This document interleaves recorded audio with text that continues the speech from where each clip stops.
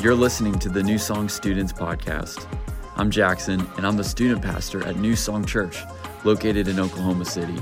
We hope this message builds your faith and helps you to know God better in a greater way today. Enjoy the message. What's going on, New Song students? Hope you guys are doing good. I want to welcome you to my house. Welcome. Hope you guys are doing good. Obviously, if you've clicked on this video, you know that we had to cancel service tonight due to all the ice and the crazy weather we're having because we live in Oklahoma City. Can I get an amen? I want you guys to know that I seriously hate canceling service because I love you guys so much, and I don't love preaching to a camera. I like preaching to your faces, and so I just want you to know I miss you guys so much. Me and your leaders, we're praying for you, and we love you guys. And not only that, I want to encourage you to really just be in it for the next 15 minutes or so with me. You clicked on this video, you're here, you've made the decision to get poured into just a little bit tonight, and I want to first commend you for that. But then I also just want to encourage you to just lean into what God has for you.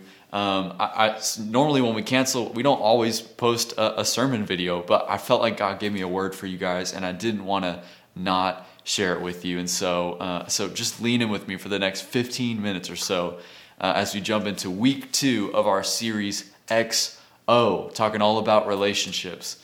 Before we get into that though, don't forget next week is our very special guest speaker, Molly, your very own leader. She's going to be bringing a powerful word. I can't wait for you guys to hear it. And then also, we're going to be closing out this series with asking for a friend. And so we need your questions. Send them in. Tonight's the last night to get those into us. And we've been getting some good questions, and we've been getting some funny questions. In fact, I want to read you 2 the ones that we got. We got a question from one of you guys. And I don't know who it is. I don't want to make any guesses on the internet. But it says, will my partner, Chancho, give me some sweats? Y'all, for real? We got another question that says this. Is it true that Matt knows everything about relationships? I mean, he landed Annie, and so he must be a wizard. That is a fairly good question. Matt is a wizard when it comes to relationships. But anyway, guys, make sure you send in some questions. We really want to answer some of your tough questions. Anything that involves relationships, we want to be able to answer that for you through the lens of how God sees it as we close out this series. But like I said, we are continuing in XO. We're talking all about relationships. And maybe you're here tonight or you were here last week and you're thinking, why are we spending 4 weeks talking about relationships? I'm not even in a relationship. Or maybe you're here and you're watching and you're like, Jackson, my relationships are fine. Like, I don't have any drama in relationships. I got my relationships on lock. Maybe that's you and you don't understand why we're going to be spending so much time talking about this. And here's the reason why. It's because relationships are kind of a big deal to God. They're actually a really big deal to God.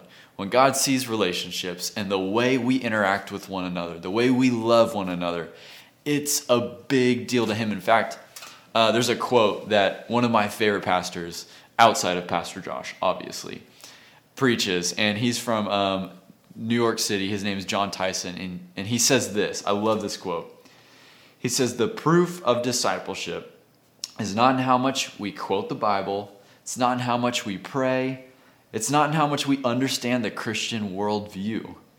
Those things are important, but Jesus said the proof is in the way we love one another. And our love has to be marked by Christ. Man, I love this quote. What is he saying? He's saying the proof of our discipleship. In other words, the fact that we call ourselves Christians, people who follow Jesus, who love Him, who are trying to know God better. If that's who you say you are, if you're watching this tonight and you'd say, yeah, I'm a Christian.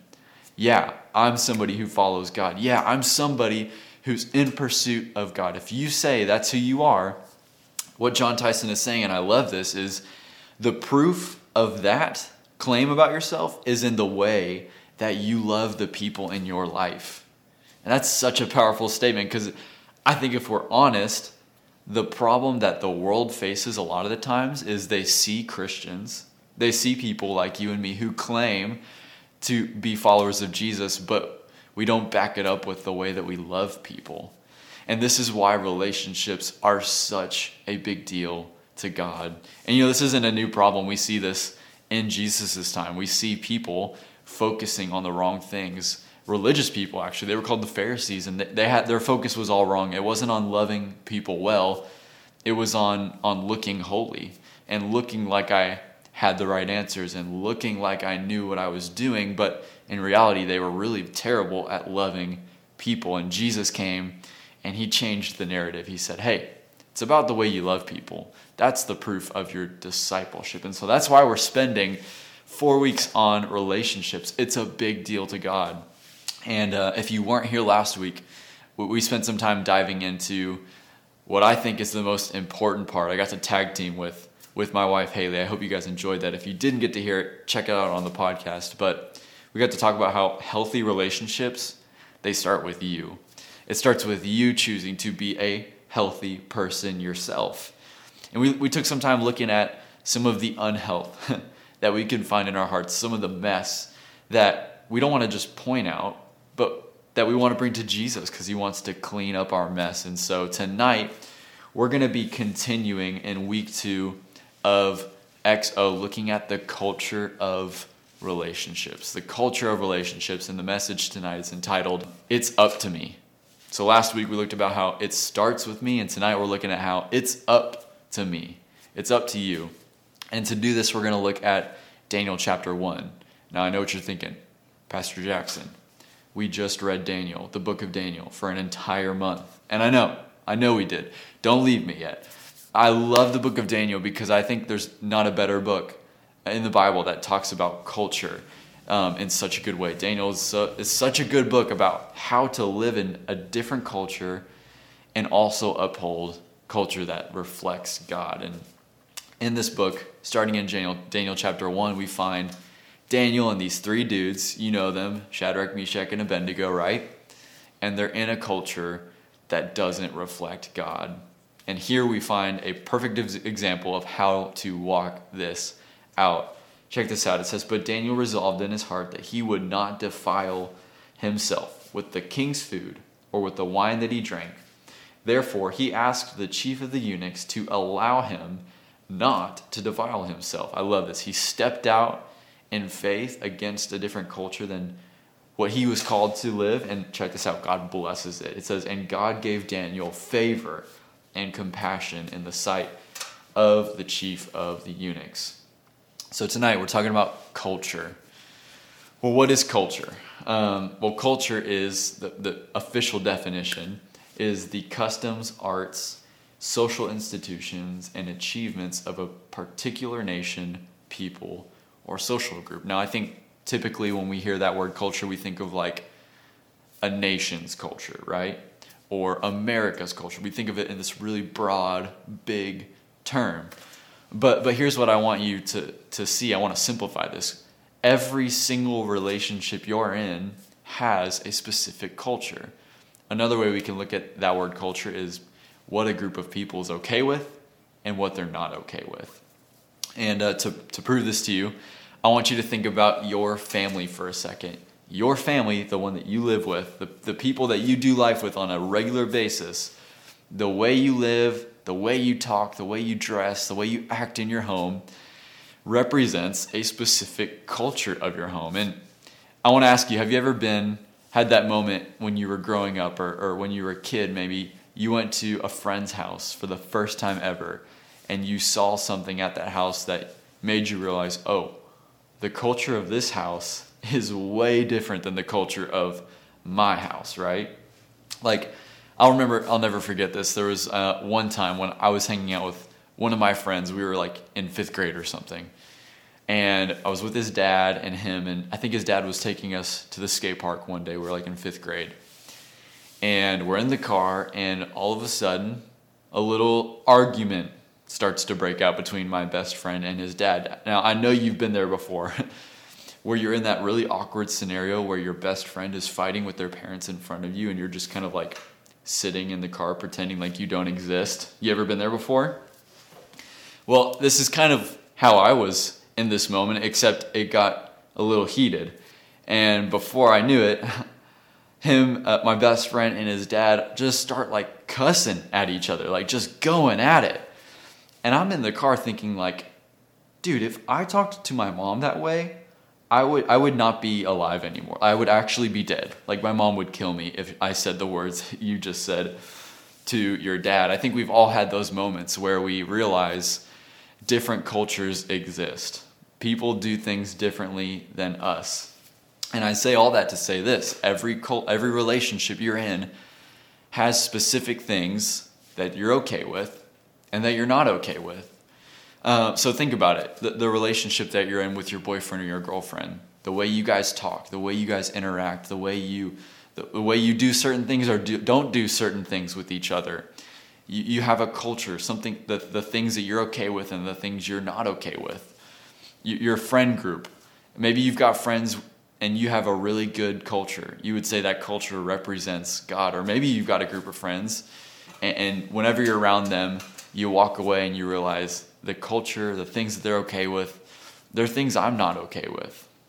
Well, many times we find ourselves in relationships where the culture is a culture that doesn't reflect God. It's not culture that God would call you to live in.